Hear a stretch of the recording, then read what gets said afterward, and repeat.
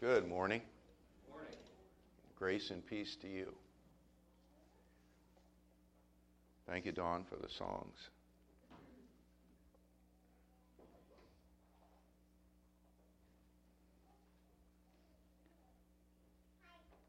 I want to talk about freedom this morning. And the foundation for this lesson comes from Brother Mike Kellett. I'll give him the credit. The men's retreat. Mike is one of the elders at the Whites Ferry Road Church of Christ in West Monroe, I believe it is, Louisiana.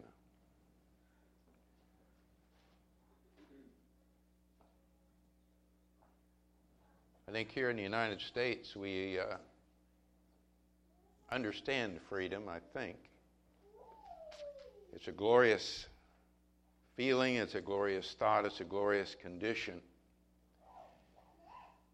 I don't know if you've ever reflected on freedom, and I'm talking here about, political freedom, if you will, right now, and personal freedom.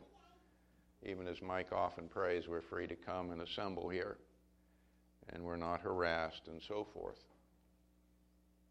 That in the annals of history, there have been very few peoples who've had this kind of freedom.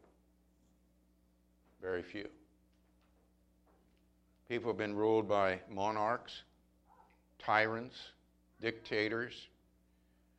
Tribes have had chieftains. And then there's the various isms, Nazism and communism, in which people were not free. Not free at all. You recall from our own founders, old Patrick Henry, give me freedom, give me liberty, or give me death. And his whole speech is quite interesting. In fact, it was part of part of that speech. And in the DVD Don was mentioning there, he had a lot of God in his speech too. The state motto of New Hampshire is live free or die. I just wonder if that would really be our feeling today. That if we started to be oppressed and give up our liberties to the government, which it seems like we're going in that direction, would we rebel? Or would we just calmly give in and give up our freedoms? You ever think about that? Millions have fought and died to maintain or to receive freedom. Our own revolution, of course, is part of that, and the history of our world wars, to preserve our own freedom and to try to give freedom to other peoples. But today I want to talk about real freedom. You call it true freedom, you call it soul freedom. It's freedom that even though you're living under the auspices of a communist regime or some cruel dictator, that you can still be free. Totally and completely free. That the political freedom, even though you don't have that you will have the freedom that you really need. And that freedom only comes from Jesus Christ. He's the only one that can really make us free. Galatians 5:1.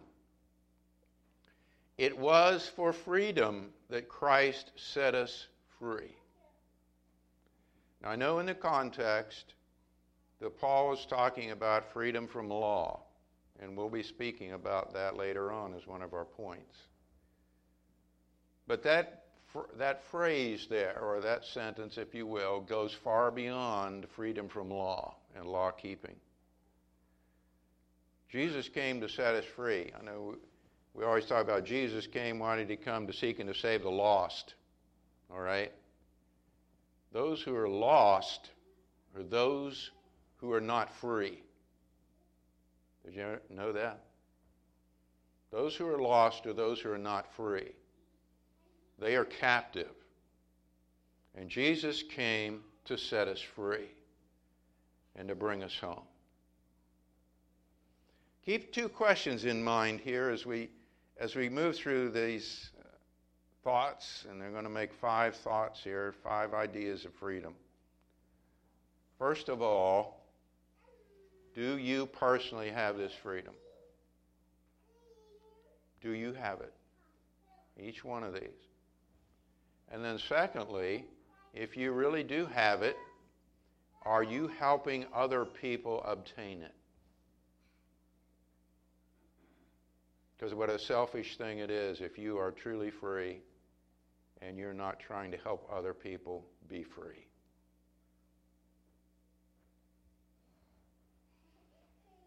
The first one, and we'll look at 2 Timothy here, chapter 2 in a minute. Jesus brings us freedom from the devil's power. You know, no army, no government, no doctor can do that. I'm really thankful for our medical community. Thankful that Shirley was able to go this morning and get some treatment. We can be free from some diseases.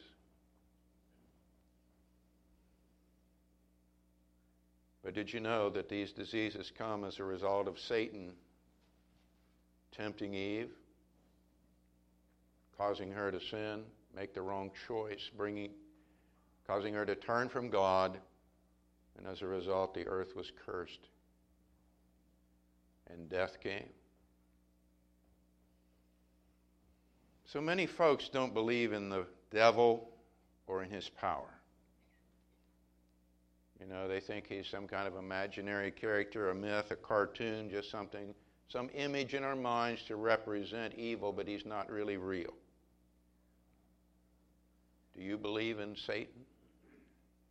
I'm really asking you, do you believe in Satan?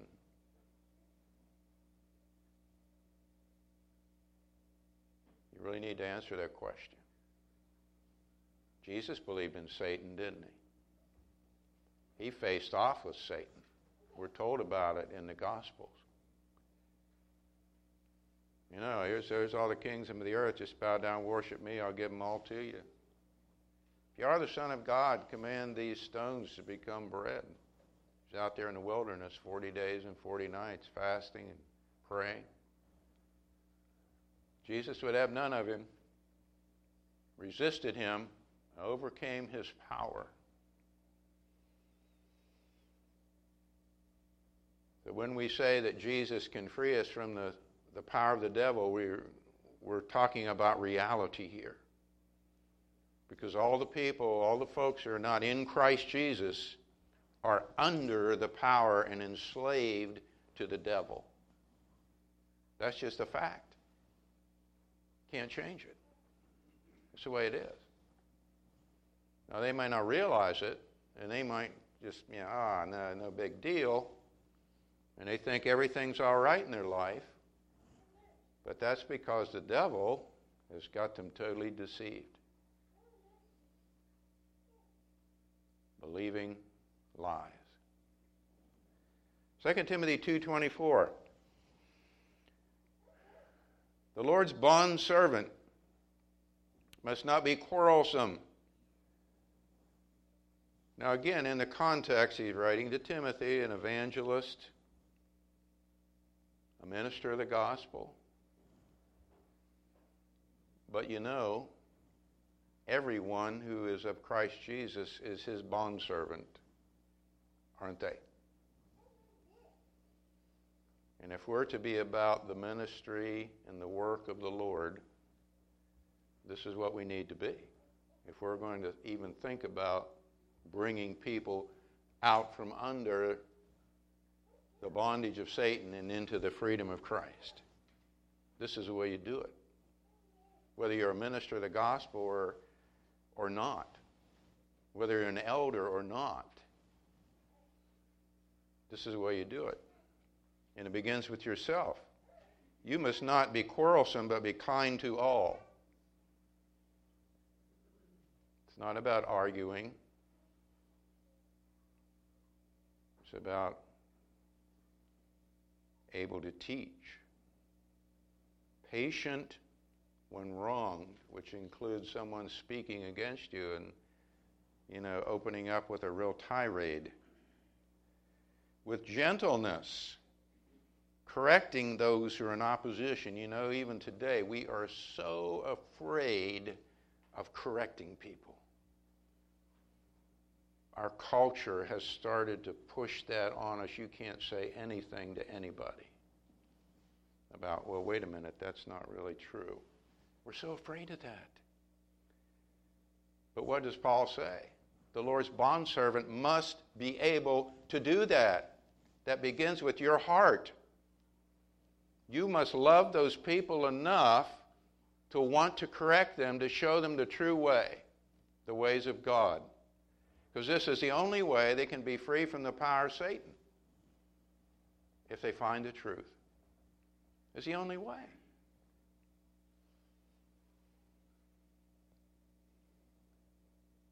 Correcting those who are in opposition, not only in opposition to God, but they are actually in opposition to themselves. They're doing things that hurt themselves and hurt their families because they're living in ways that God did not design. They're in opposition.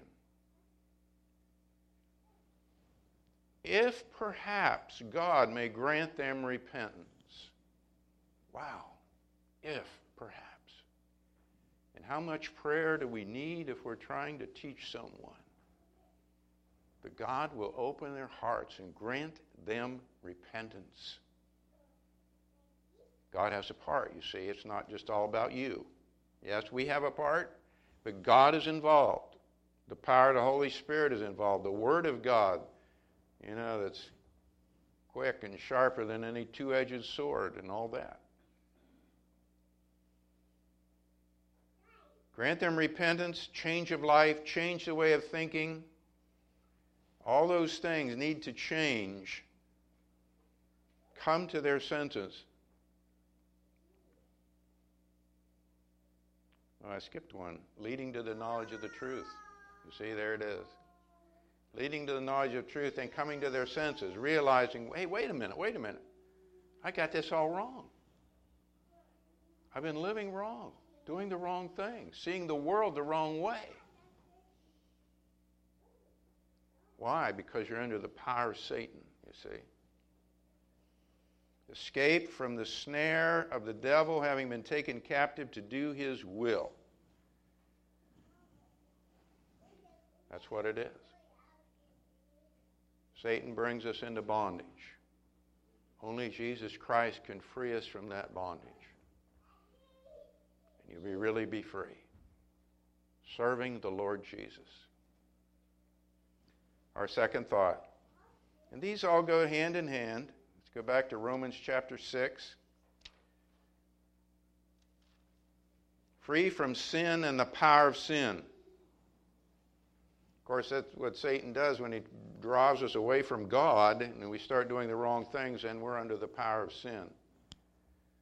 Doing the wrong things, thinking the wrong way, sinful thoughts, sinful ways of thinking, sinful habits, sinful responses in life. We start to think that the way to deal with problems is alcohol, drugs, run to the computer and look at pornography, go get the pack of cigarettes and just go outside and smoke it away, and go to the dog track and spend your money, go shopping. Yeah, this is a way to deal with life. But it's not. Wrong ways of thinking, wrong ways of seeing things. We get comfortable with our sinful lifestyles.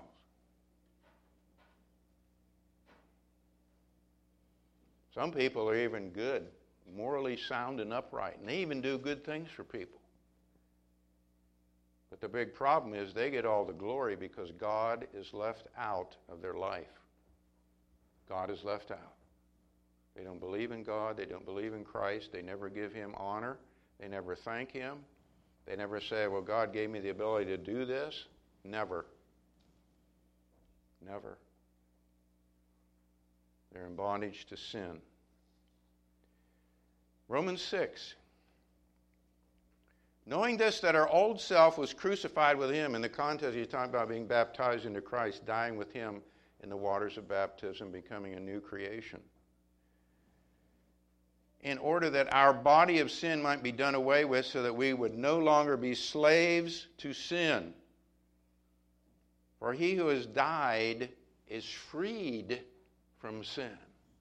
You see? We're free. How do we die and still live in this body? Well, we die with Christ. We die spiritually when we're baptized. And then we're free from sin, you see. We're free from it. We've been forgiven, and we're now in Christ, and Christ becomes our righteousness. Do we still sin? Yes, we do, but that blood of Christ continues to cleanse us, 1 John chapter 1. And we're free. We are free from the sinful way of seeing things and the sinful lifestyle. Verse 13, same chapter. And do not go on presenting the members of your body to sin as instruments of unrighteousness, but present yourselves to God as those alive from the dead, and your members as instruments of righteousness to God.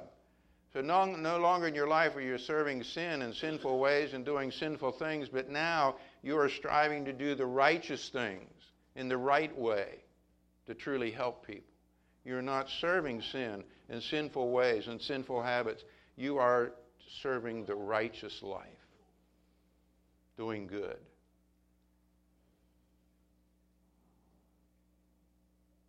Living a life of sin is a waste. It's a waste.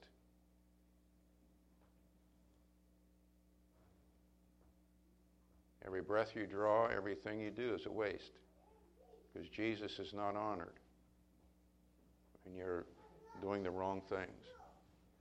Jesus can free you from wasting your life and living it in sin. He can free you from that. That's why he came. Free from the devil, free from sin, free from guilt. Romans 8:1.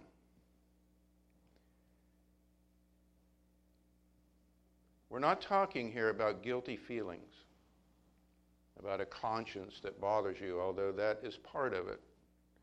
But we need to recognize that we are legally and morally guilty before God unless we're in Christ. And we were all that way before we came to Christ. We have offended God and broken his laws. Every person on this planet, every person who's ever lived. That's why we must stand before the judgment bar of God. That's not some little thing that he's concocted to make us feel bad at the end of time. We are legally and morally guilty before God. We are condemned before God. When you tell people this, some are truly ignorant of it. They don't believe in God, obviously, or the Word. Some suppress it and try to bury it and just, don't bother me with that. And some really have a conscience that bothers them about it, which is a good thing. You know, God gave us that conscience to move us in the right direction, to let us know something is wrong. Something is wrong I need to correct. But look in Romans 8:1. Therefore, there is now no condemnation. See, not guilty. You're not guilty. You're not condemned. There is no condemnation for everybody, because Jesus came and everybody's not condemned? No. For those who are in Christ Jesus. There's that little phrase that you find so many places in the New Testament, and where we understand that's where all the goodies are. That's where all the good stuff is. Salvation, forgiveness, freedom, called sons of God, and on in Christ. That's the only place all those things are. So if you're in Christ and you've had that sin removed, you're not condemned before God. Not because you haven't done any sins since that and committed any wrong deeds since that, told a few lies, made a few boners. No, but because you are in Christ and you continue to turn from the wickedness and you continue to repent and you trust in Him because you're trusting in His righteousness. So we Christians need to believe this. You know, there's still Christians out there, and maybe you're one of them. You're still feeling guilty about things you've done. I ask you the question, why? If you are in Christ, do you not believe He has cleansed you from sin? Maybe it's something you're continuing to do and you're just not really repenting of it. That's a little bit different. But even sometimes after we've done that, you know, we still kind of feel guilty, don't we? I think part of that's just shame because we've failed the Lord. But even at that, we need to really understand. And we're not trying to take sin lightly here, but when we ask forgiveness and we trust in God and we're trying to turn from what we've done wrong, He'll forgive us. And we're not condemned. And so we should be joyful about that. We should be thankful about that. Jesus frees us from all guilt before the judge of the universe by His death on the cross. The next thought, back to Romans 6. And this is the one we start there in Galatians, the beginning.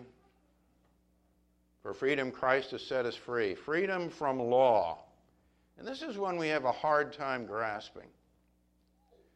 We want to understand what this means. First of all, it does not mean the law of Moses, because the law of Moses has been fulfilled. Okay? Now, some of those principles there have obviously been brought over into the New Testament. And it's not the law of Christ, because we are to follow the commandments of our Lord, aren't we? But we're not free from doing anything, right? We do have a word from Him, we do have commandments, we do have teachings, the apostles and so forth tell us how to live. So that doesn't mean we're not bound by the law of Christ or the words of Christ. But the point is, it kind of goes back to the previous point, my salvation does not depend upon how perfectly I keep the law of Christ. It does not depend upon that. Jesus is not counting up my sins and failures and oversteps and at some point says, that's it. I can't forgive you anymore. He's not doing that. He's not doing that. As long as we confess our sins, what does John say? He's faithful and just to forgive us our sins and to cleanse us from all unrighteousness. Romans 6:14. For sin shall not be master over you. All right? Because sin and law are connected. For you are not under law, but under grace. It's a gift. The gift of life eternal through Christ Jesus. Beautiful passage at the end of 1 Corinthians chapter 1. Where it talks about Jesus is our wisdom, Jesus is our sanctification, Jesus is our redemption, and Jesus is our righteousness. He is the righteousness we plead, the perfection before God. Because why? We are in Him. That's why. And it isn't about our worrying about meticulously keeping Jesus' words. Because He knows we can't do it without sin. We cannot do it perfectly. He absolutely knows that. And so he wants to free us from having that burden on us like was on the children of Israel. Whenever they committed a sin, what they have to do? They had to go get the sacrifice and walk down to the priest. Now, we need to confess our sins too, but through Christ we are forgiven. So Jesus can free us from the anxiety of law keeping. Just serve him with joy and thankfulness, and when you trip up and you fall, just say, Lord, I did it again, please forgive me. And keep going. And don't beat yourself up because you sin. Fifth thought from Revelation chapter 1. Freedom from death or the grave. You know, how many people are not even considering their end? I mean, if you ask people, they say, you know, are you going to live forever? They're going to say, no, everybody dies. Well, you think about what happens after that? No. They're just too busy with life, their hobbies and work and paying their bills and weekend. What are we doing on the weekend and the holiday and the next birthday on a calendar? But they never really think about things that are truly important.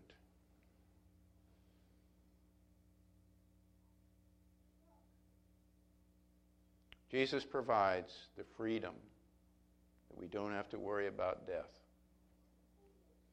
Yes, we're still going to die unless he comes back. We don't have to be afraid of that. Revelation 1, you've heard it before, but you really need to know this verse. These two verses are so important. When I saw him, I fell at his feet like a dead man. He placed his right hand on me, saying, do not be afraid. I'm the first and the last. It's all, you know, I've got it all covered. I've been there. I was there in the beginning, and I'll be there at the end, and I'm here in the middle too. He's our only hope. And the living one. Christ is life. I remember he mentioned there in the gospel, he said, just as my Father has life in himself, he has granted that the Son has life in himself. That's life eternal, but you know, that's any kind of life that comes from God. Life does not come from non-life. It's not possible in any setting, physical or spiritual. I'm the living one. I was dead. You know, there's a real phrase we need to remember. It might sound somber and it might sound weird, but Jesus is identifying with us, with you and me. I was dead. I died. I know what it's like. I went to Hades. I was there with the spirits. But then the joyful news, and behold, I am alive. Okay, that's good, right? I'm alive, but what? What's the next word? Forevermore. I'm never going to die again. Death couldn't hold him. He was without sin. He was not under captivity to the devil. He was not condemned by God. He kept the law perfectly. And so death could not hold him. This is why he can give us all these freedoms and give your friend, your spouse, your co-worker these freedoms too. He's the only one who can do it. These are the freedoms that really matter. I'm alive forevermore. I have the keys of death and of Hades.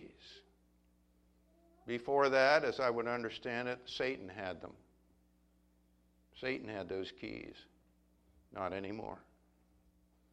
Christ Jesus does. Isn't that good news?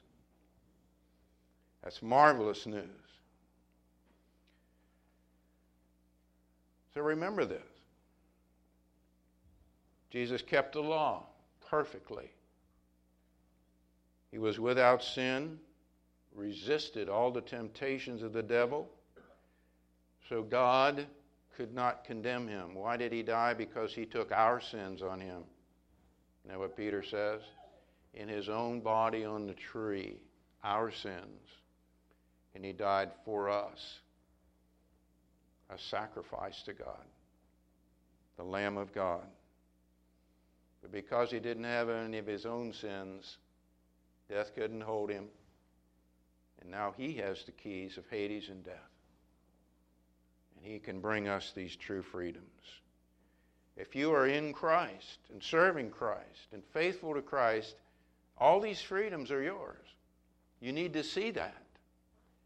You need not labor about sin. I'm not saying take it lightly again, but Christ has dealt with sin. Deal with sin the way he says to and move on. That's what we're saying. And if you have these freedoms, please share them with someone else. Believe me, here or there, they're thinking about these things. And they don't understand. Why am I living this way? Why am I hurting myself? Why do I keep hurting my family? Why am I afraid to die? These things are in their hearts. And if you don't have these freedoms, you need to really think about them. Because only Jesus can give you these freedoms. These are the ones that matter. These are the ones that will take us into eternity. Free from the power of Satan. Free from sin and living a life of sin, a wasted life. Free from being troubled about keeping the law perfectly. You're free from that. Free from condemnation before God. And free from the grave. Someday the promise is, just as Jesus was resurrected, so will we be, to live forevermore, just like him. If you want to respond to these words of freedom this morning, it's really the gospel of Jesus Christ, said in another way, that he came to save us and die for us. We're ready to assist you in your obedience to Christ, as we read and talked about there in Romans 6, to die with him so that we might live with him, die in the waters of baptism. If you are a Christian and you're struggling with any of these freedoms, maybe you'd like for us to pray with you this morning. If you'd like to talk with me or Mike about something, we're available. Come and enjoy the freedom of Christ while we stand and sing.